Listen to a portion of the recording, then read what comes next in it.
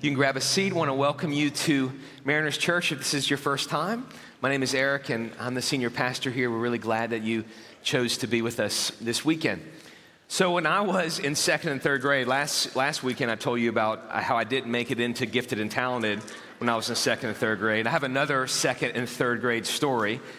It was either second or third grade when I loved marbles. A bunch of people on our staff, they've never played marbles. One said that they only thought their grandfather played them, so that makes me feel really, really old. But when I was in second and third grade, we played marbles, and so I would carry a bag like this that had all my marbles in them, and we played what was called keepsies. Anybody else play keepsies, right? You drew a circle, and then you would put your marbles in the circle, and then you would grab the shooter, which is the boulder, and mine was this special bumblebee boulder. I mean, it was the best.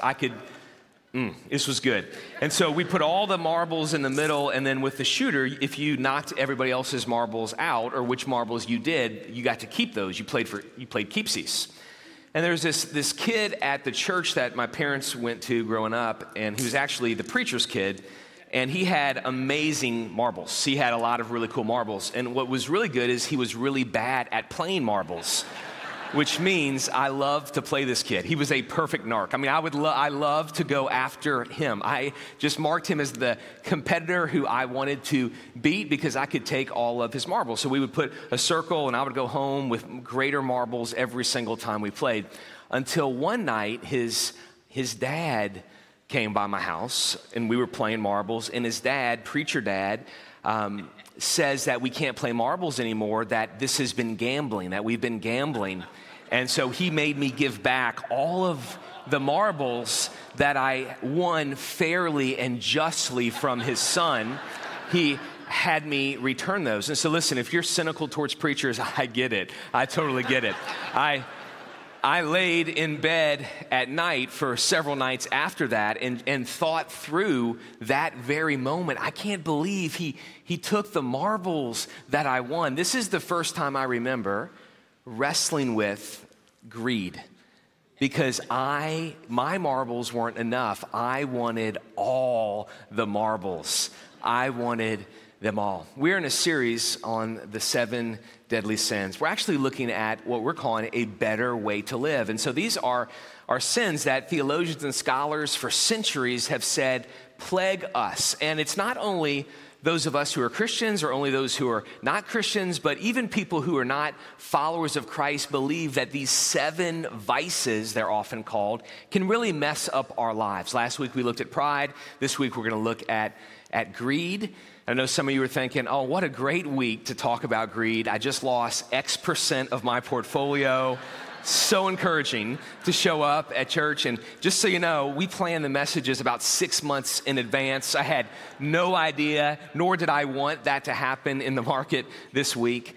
But actually, it really is a good test for you because some of you lost greatly on paper this week, and you're fine. And this shows that greed doesn't have this big grip in your life because you still understand that money was a gift and it will rise and fall, but your worth and your identity isn't caught up in the number that is on the screen when you pull up your portfolio.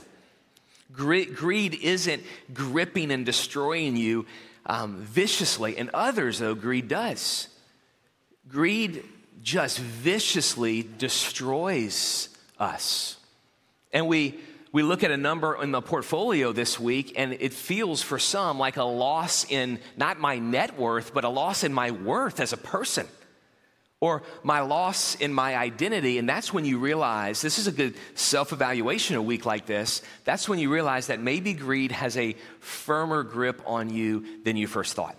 So if you're here and you're not yet a Christian, you're tracking along with us and just wanting to see what Christians say about these things, just understand that you didn't walk into a room today where those of us who've been Christians for a long time think we have this all figured out, as if we don't still struggle with these things. All of us struggle with all of these things. I love what a French philosopher, Jean-Luc Marion, he said this about when you become a Christian and how you still struggle. He said, conversion does not solve temptation. In other words, when you become a Christian, your temptation for greed isn't solved. Conversion doesn't solve temptation, rather it heightens temptation because conversion creates resistance. Think about what he's saying. Before I became a Christian, I would just give myself fully to any vice. I didn't have a desire to fight the vice. But after becoming a Christian, all of a sudden, resistance is introduced. And so what exactly is greed? Well, just like last week when we talked about pride, and somebody can be filled with pride with a high view of themselves or a low view of themselves because they're still focused on themselves. Somebody can be filled with greed with either a lot of possessions or very little possessions. Greed isn't really about what you have and possess. It's about how you view what you have and what you possess. It's your view of possessions. The scripture says it this way in 1 Timothy 6, verse 10, it's the love of money that is a root of all kinds of evil. It's not money itself. It's not possessions in and of themselves that is the root of all kinds of evil. It's this longing for more. It's this longing as I had for more marbles. I don't have enough. I need more. I want the best ones. It's this lust, this longing for more and more. Greed is a longing not for the Savior, but greed is a longing for stuff.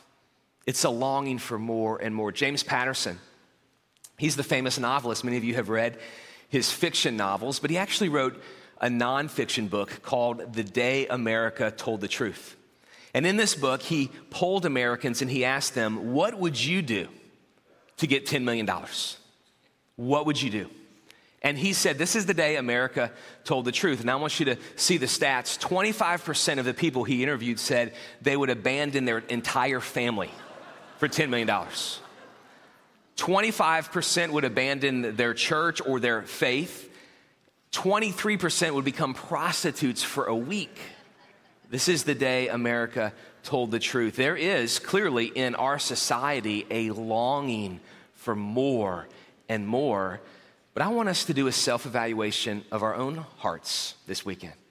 And so we're going to look at a story that Jesus tells in Luke chapter 12. And just as any time we look at a story that Jesus tells, we want to understand who he's speaking it to and then exactly who the characters are in the story. So I'm going to read the first part and you're going to see who Jesus is speaking to, who's he responding to, and then we're going to read the parable. And so notice verse 13 of Luke chapter 12. Someone from the crowd said to him, "Teacher, tell my brother to divide the inheritance with me." "Friend," Jesus said to him, "who appointed me as judge or arbitrator over you?" He then told them, "Watch out and be on guard against all greed, because one's life is not in the abundance of his possessions." He says, listen, watch out for greed, because your life is much more than what you have. Watch out for greed. Just watch out for this, because this can actually destroy you. Watch out for greed. Be on guard against greed. But who's he speaking to? Well, this guy comes to Jesus one day, and evidently he's not happy with his share of the inheritance. And so maybe his dad didn't, in his mind, fairly divide the inheritance, and his brother had more of the will than he had. Or maybe his brother was highly successful, and he thought he doesn't even need to get any from the will. He's already got a business where he's making a lot of cash, and so all of it should come to me. We don't know the exact scenario, but he comes to Jesus, and he's not content with what he has, and he wants Jesus to solve the problem. He wants Jesus to give him more. This is very common. This guy goes to Jesus not for Jesus, but he goes to Jesus because he wants Jesus to give him things. Very common. He's not seeking Jesus because Jesus is the prized possession, and he just wants Jesus because Jesus is awesome. He goes to Jesus because he wants Jesus to give him things. This is what the scripture calls idolatry, when we take Jesus off the throne of our lives and we put something else there. And for him, it's the share of the inheritance. He wants Jesus to fix the problem, not of his heart. He wants Jesus to fix the problem of the will, because he doesn't want Jesus. He wants a greater share. And so Jesus gives him this parable. And here's the story. So understand that's why he's saying it. He's saying it because he's speaking to someone who wants more marbles. He wants more. So he told them this parable, verse 16. A rich man's land was very productive. He thought to himself, what should I do since I don't have anywhere to store my crops? I will do this, he said. I will tear down my barns and build bigger ones and store all my grain and my goods there. Then I'll say to myself, you have many goods stored up for many years. Take it easy. Eat, drink, and enjoy yourself. But God said to him, you fool, this very night your life is demanded of you, and the things you have prepared, whose will they be? That's how it is with the one who stores up treasure for himself and is not rich toward God. So I want to answer two questions. Why do we want to be on guard against greed? Why? So Jesus says, watch out for greed. He's speaking to a crowd.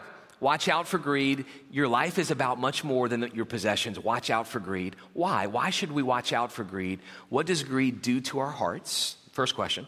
Second question, how do we fight greed? How do we root greed out of our lives? So first, here's what greed does to us. Here's why we should be on guard against greed. Number one, greed is unquenchable. It's unquenchable.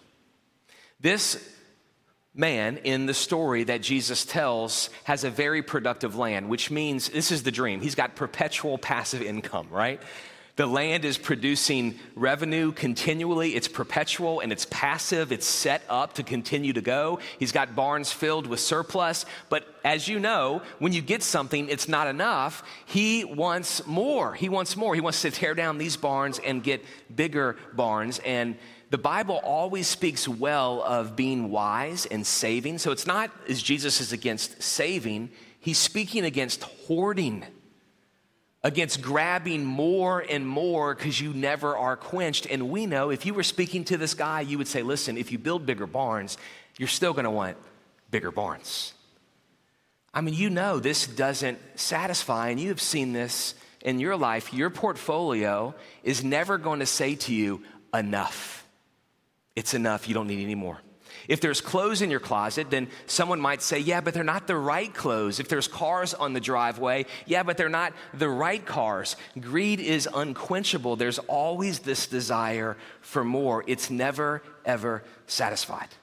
There's never enough. I learned this not only with marbles, but after marbles, I moved on to baseball cards. So this is the next year for me. This is me just being completely honest, realizing that this is in all of our hearts, this desire for more, this not being satisfied. There was a baseball card shop right down the street from where I lived in the New Orleans area, and I would ride my bike there, and I would pay a couple bucks for these baseball cards that you would open. There'd be like 12 in the pack, right? And so I opened them up, and one day I got the Jose Canseco rookie card, which that was a big deal at the time. My friends were like, no, dude, you have a... And the guy who owns the shop, he's offering me $20 for it. And I'm like, no, I'm holding on to this. I bought a special case. I had it in my room, the Jose Canseco rookie card. I thought this would satisfy me. 2 days later, I wanted the Mark McGwire rookie card. And when I got the Mark McGwire rookie card, that satisfied me for 3 or 4 days. And then I wanted the Kirby Puckett rookie card, and then the Wade Boggs rookie card. It didn't take me long to realize that this longing in me is never going to be quenched. It's never going to be satisfied. This is the man in the story. It's never enough. It's never enough. So why do we want to fight greed? Because if we give in to greed, it's never going to be enough. Number one, greed is unquenchable. Number two, greed is short-sighted. There's a story, a fable told of a very wealthy man who passed away. And everyone in town knew of the wealthy man and his accountant. And several weeks after the wealthy business owner passed away, the accountant was in the local coffee shop, and some other business guys were sitting around a table, and they saw the accountant, and they asked him. One of them had the nerve to call him over and say, how much did he leave behind? We've been debating, how much did he have? How much did he leave behind? And the accountant said, all of it. He left all of it. He left all of it. You get it? He left all of it. We do leave it all. We leave it all. That's what Jesus is telling in the parable, that the rich man who wants to build bigger barns, Jesus says, when you die, what will be of all of that? You are going to leave it all behind. Now notice the motivation of the individual in the story that Jesus tells. Why does he want to build bigger barns? Because he says he wants to take it easy, eat, drink, and enjoy himself. Which makes complete sense if this life is all there is. It's actually a very wise move. If this life is all there is, then eat, drink, and enjoy yourself. In fact, the Apostle Paul said that in 1 Corinthians 15:52. He used the same words, perhaps pulling from Jesus' parable. The Apostle Paul said this in 1 Corinthians 15. If the dead are not raised, then let us eat and drink, for tomorrow we die. Meaning, if there isn't life beyond this life, if the dead are not raised, if this life is all there is and there's not eternity, then be greedy now. Eat, drink, consume, take it all in. But if there is life beyond this life, if the dead are really raised, if we have everlasting life with Christ because of what he's done for us, then we should live very differently, because life isn't all about what takes place here. And so greed is very short-sighted. It's short-sighted. First time I went on a global mission trip or a faith adventure, I was a college student. I went to the Yucatan Peninsula, had a blast. It was an amazing week. I get home to college. I was a college student at the time, and I'm putting up my clothes, and I realize in the pocket of one of my jeans was a whole bunch of pesos, both paper and coins, that I forgot to trade in, exchange, or buy something with. And so here I am in North Louisiana as a college student with a bunch of pesos that are worth nothing in that kingdom. They're worth a lot in the other kingdom where I was, but they're not worth anything in the kingdom where I spend all of my time, where I live. There's no place that will take those pesos. I couldn't get a haircut with the pesos. I couldn't take Kay out to eat with the pesos. They are no good where I lived. They were only good in the other kingdom. You get where I'm going. We live on this earth, and it is really, for those of us who are believers who have trusted Christ, this is a short-term mission trip compared to the everlasting life that we live. And it is so short-sighted. How short-sighted would it have been for me as a college student to spend the week that I spent in the Yucatan trying to make as many pesos as I could and stuff them in my pockets as if that mattered. But when I got to the real kingdom where I really lived, I couldn't use those at all. Understand, for those of us who are Christians, the scripture says this kingdom here, the kingdom of this world, is not your ultimate home. Your citizenship is in heaven. You have been transferred into a new kingdom, the kingdom not of darkness, but the kingdom of light. And so it's short-sighted to want to consume everything in this world, because we're ultimately created for the next world. We're ultimately created there. So greed is short-sighted. Lastly, why do we want to fight greed? Why do we want to get it out of our hearts? It's really foolish. Jesus uses that exact phrase in the story that he tells. God looks at the man who's wanting to build bigger barns, verse 20, and says, "You fool, it is foolish." Leo Tolstoy was the famous Russian novelist who many people believe is one of the greatest authors of all time. He wrote long-form novels, but he also wrote many short stories. And one of his most popular short stories is titled with a question: how much land does a man need? It's one of his most famous short stories.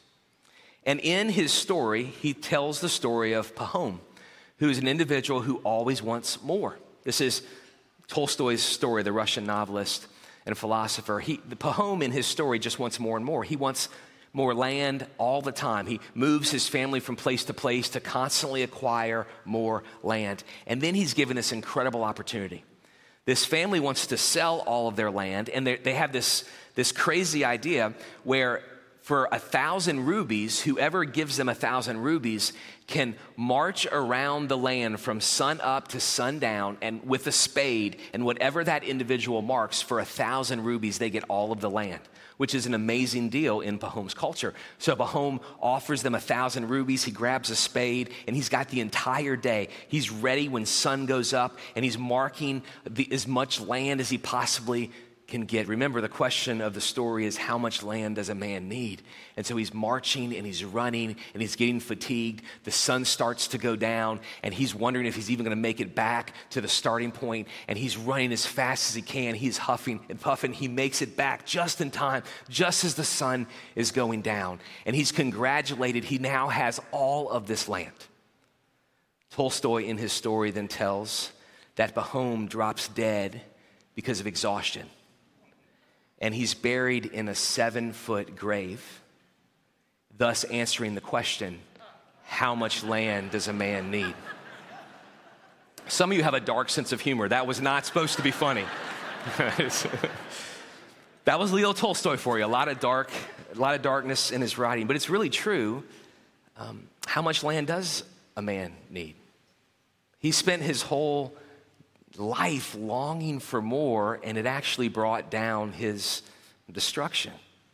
So greed, what does it do to us? It's unquenchable. You won't be satisfied. If you're a Christian, if you believe that you have eternal life, it's really short-sighted. Hey, listen, if you're here and you're not yet a Christian and you're like, man, honestly, I don't even believe all this stuff. I just want to live for right now, then go greedy all you want. You're actually being consistent with what you believe. You're being consistent. Who's being inconsistent in the room is someone who believes all the stuff that we sing, someone who believes that Jesus is the ultimate possession, someone who believes that everlasting life is ours and it actually lives like this world is everything. I respect you if you don't believe this and you live and act like this world is everything. I respect you because you're being consistent. What I don't respect is even the inconsistencies in my own life.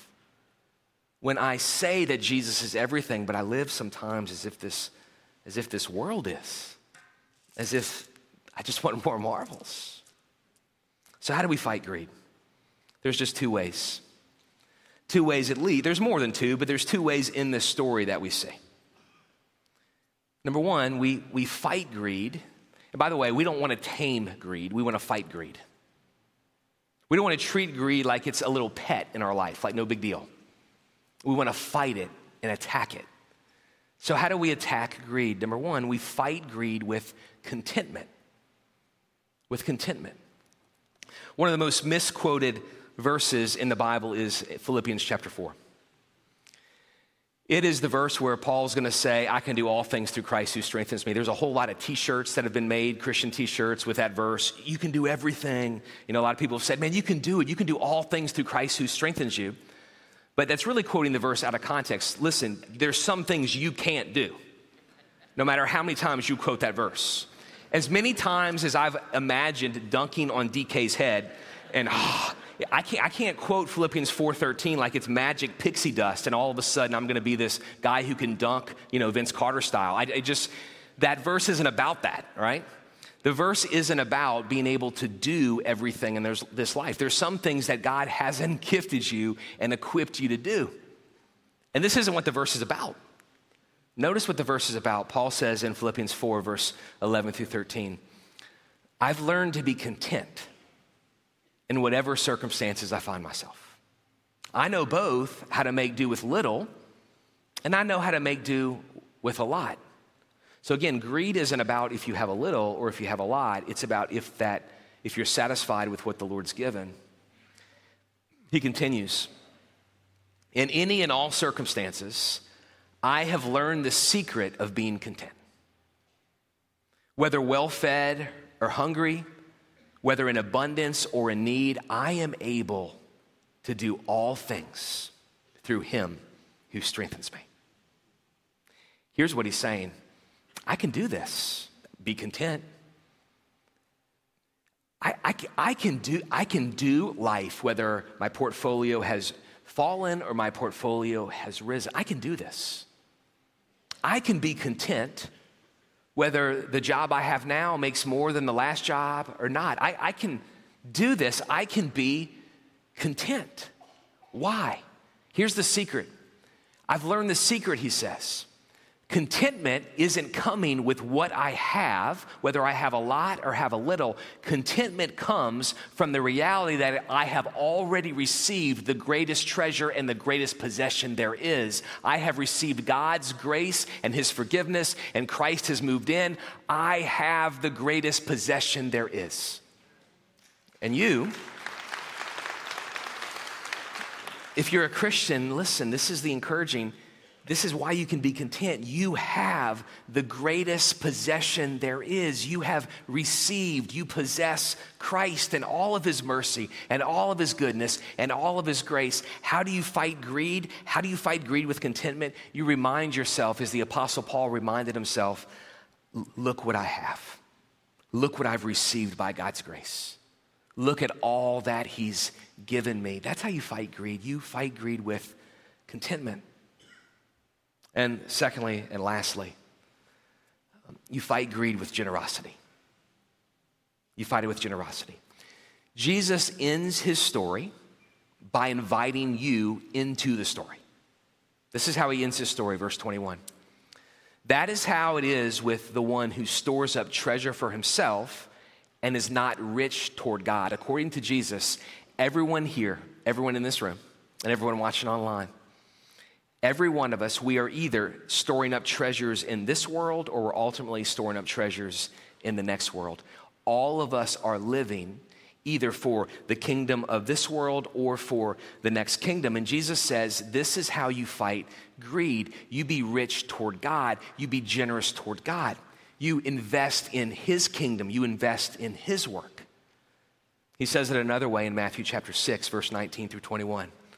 I want you to see how he describes it this time. He says, don't store up for yourselves treasures on earth where moth and rust destroy and where thieves break in and steal. But store up for yourselves treasures in heaven where neither moth nor rust destroys and where thieves don't break in and steal. Notice this language here. For where your treasure is, there your heart is also. This is counterintuitive what he says. I think some of us missed this in the verse. Notice how he closes. Where your treasure is, there is where your heart goes. Sometimes we think it's the opposite. Where my heart is, that's where I'll put my treasure. But Jesus says, no, when it comes to the kingdom, it's opposite. You invest in the kingdom. You give generously to the work of God. And wherever you give, when you are generous and you fight greed by being generous, as you give, where your treasure goes, your heart follows. I've learned this in my own personal finances, in my own personal investing.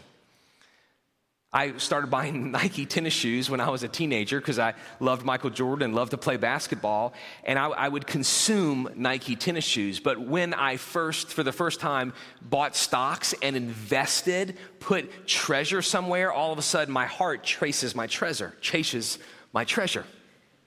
All of a sudden, I care not only about what I'm consuming, but I care about the whole company. I care who the CEO is. I care about their quarterly business call. I care about how they're performing. I care so much about the company because my heart automatically follows my treasure. Your heart will follow your treasure. I still would, when I would invest in a company, I would still, of course, consume from that company. In fact, I'd consume even more because I cared even more.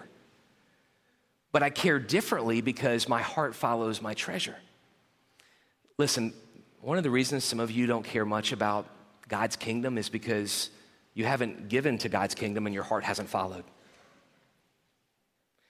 When you give generously to the kingdom of God, that is when your heart goes there. Because your heart always follows your treasure. Your heart follows your treasure. A lot of people will say, man, I'm gonna be generous when like someone says something that really touches my heart, when there's this big compelling vision that grabs my heart. Just understand, Jesus says it the opposite way. He doesn't say your treasure is gonna follow your heart. He says your heart's gonna follow your treasure. So the way to fight greed is to get aggressive with generosity because generosity combats greed. And why do I want to combat greed? Because greed will never satisfy. Because greed is short-sighted. And because greed is foolish.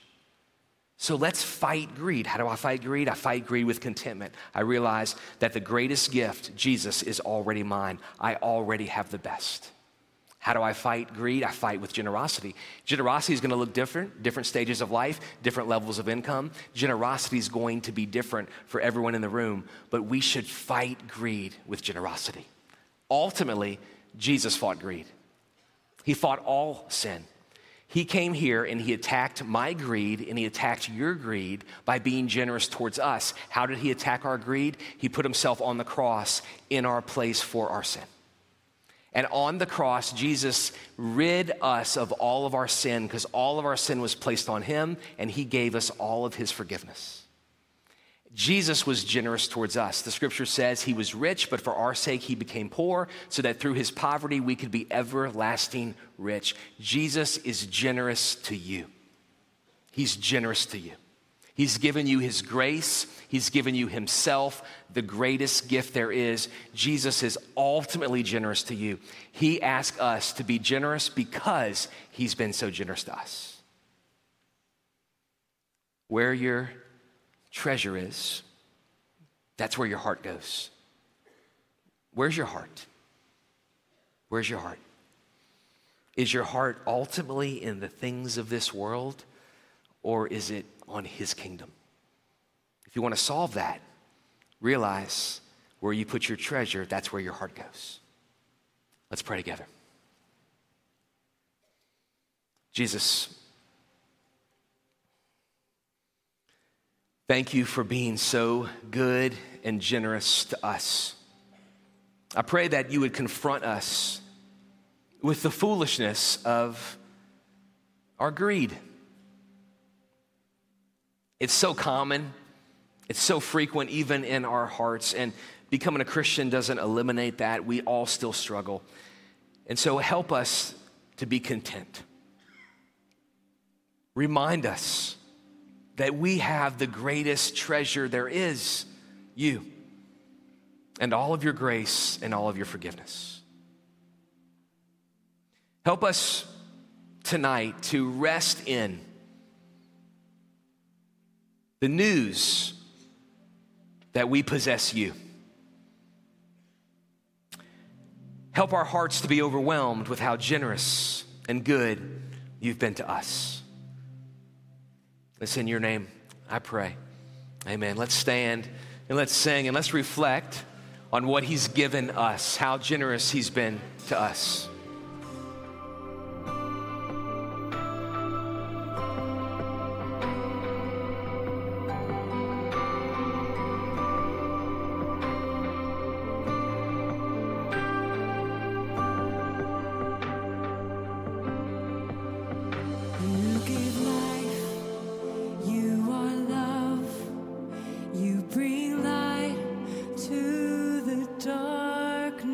You give hope